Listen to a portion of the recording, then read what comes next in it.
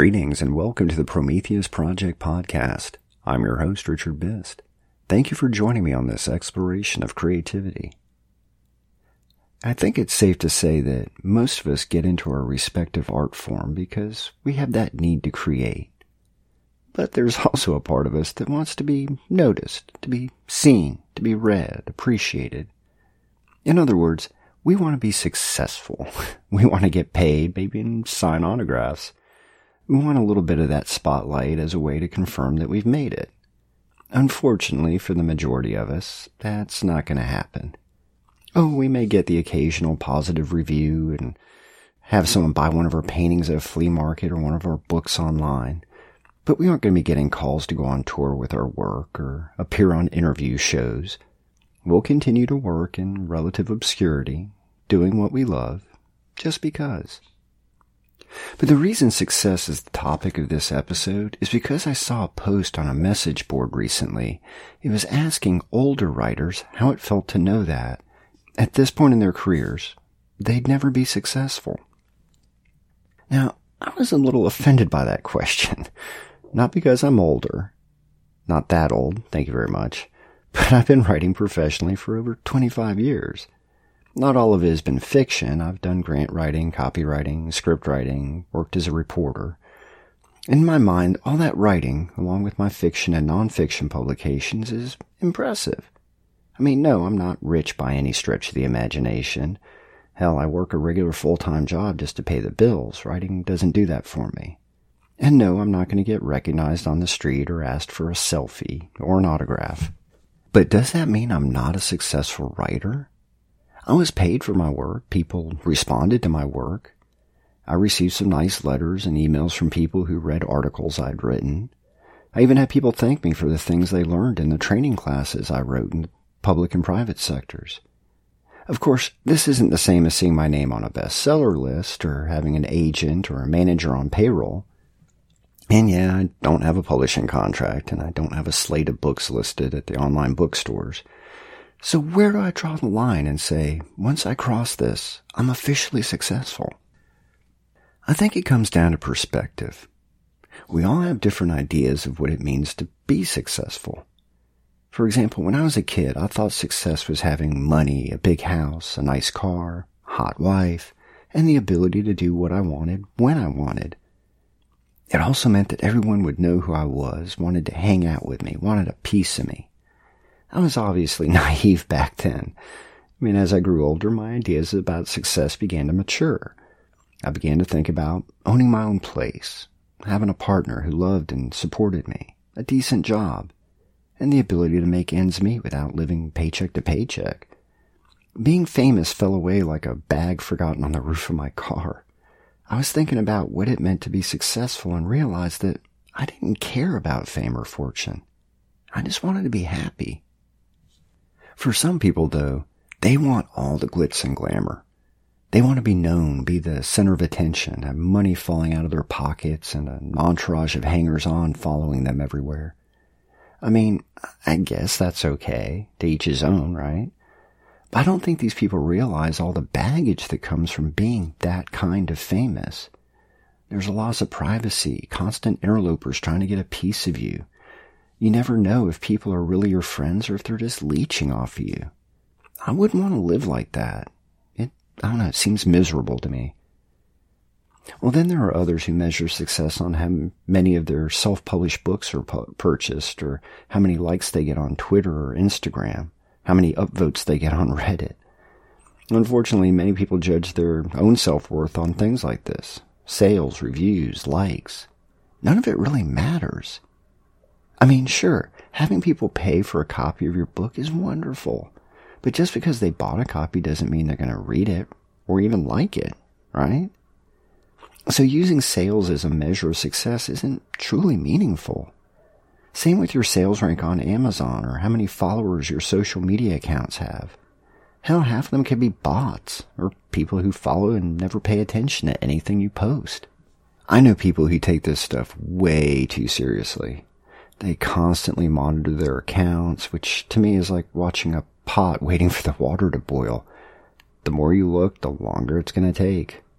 I've seen people get mad and depressed when they don't get instant responses to their posts and uploads. And yes, studies have shown the detrimental effects of social media on mental health. Too many people all vying for attention means that most are going to get lost in the background noise. There's only room for a few to get noticed, and even then, short attention spans means that people will eventually lose interest and move on to some new distraction. What I'm getting at is that we can't base our definition of success on outside indicators. I know you're probably asking yourself, well then, Richard, what do I base my success on? And that is a very good question. The thing is, you are the best judge of that. Like I mentioned a few moments ago, success means different things to different people. For me, I used to think success was about money and fame. It was all about the big wins, getting to the top of the bestseller list, having unlimited cash, being recognized in public. But eventually, I realized two things. All that stuff is fleeting. Sure, it may be great for a while, but it never lasts forever. And when it does fade away, what do? Here's something to think about. I recently read that the average career length for a professional actor is 2 years. That's the average career length. So for every Robert De Niro or Meryl Streep, there are thousands and thousands of unknowns who had a few brief moments in the spotlight, but then ended up working in relative obscurity at an auto parts store in Madison, Wisconsin. Does that mean these people were unsuccessful? No, not to me. They achieved something they wanted to do. They wanted to be professional actors, and they did that. It's just that it didn't last long. That doesn't mean they failed. There was a point in my life when I realized that I needed to reassess my idea, my concept of success.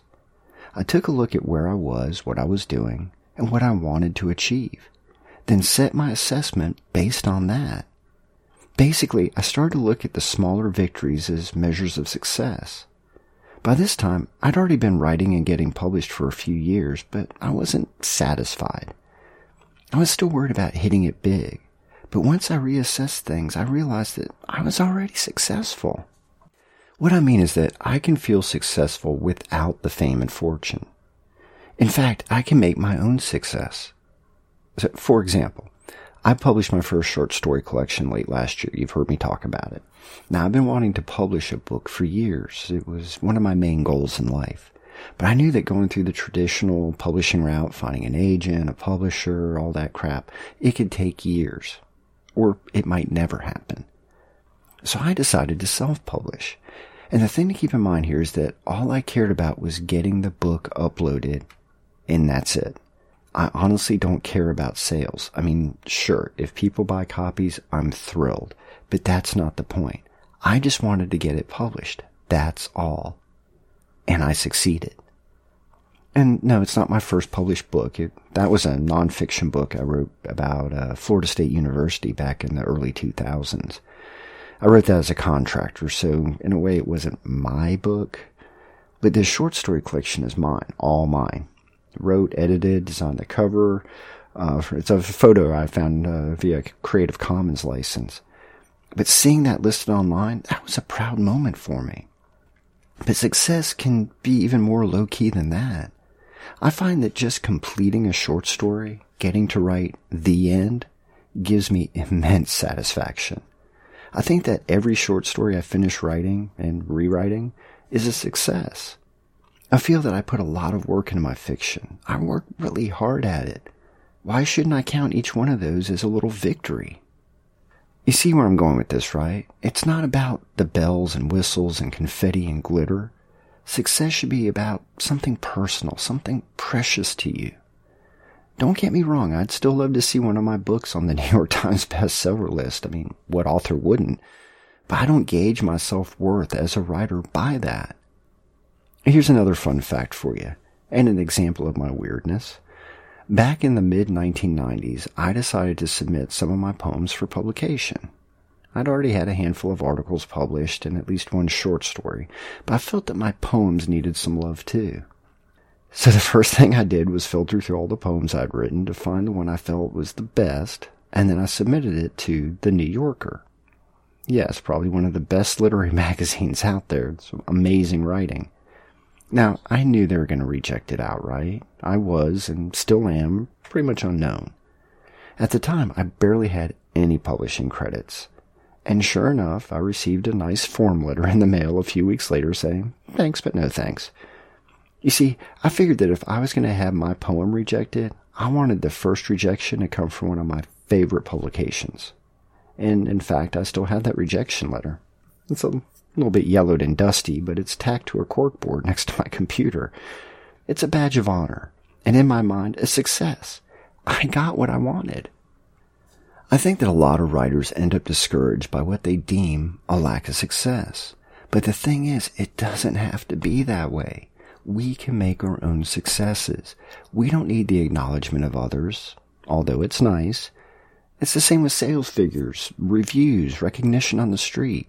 All of that, while nice, should be icing on the cake, but not the cake itself.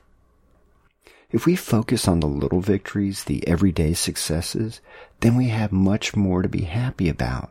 We can stay motivated.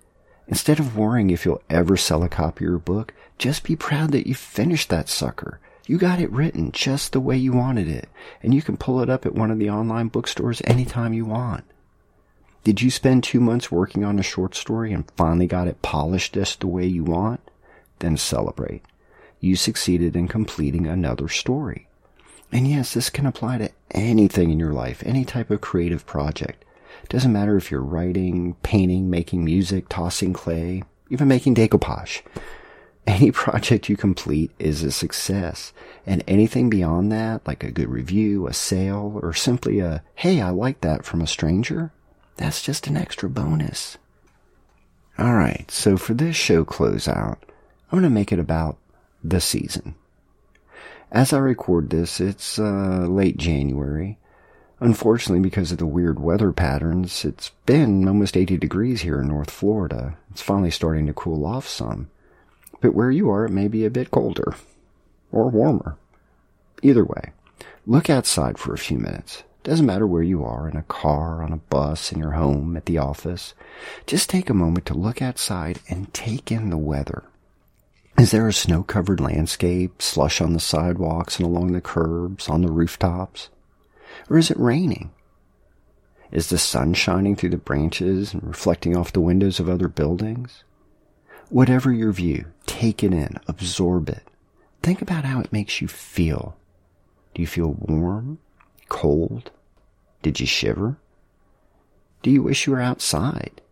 Do you wish you were someplace warmer or someplace colder? Embrace that feeling you have right now. Now with those feelings, create something. Write, draw, sing, dance, whatever you feel like doing, do it.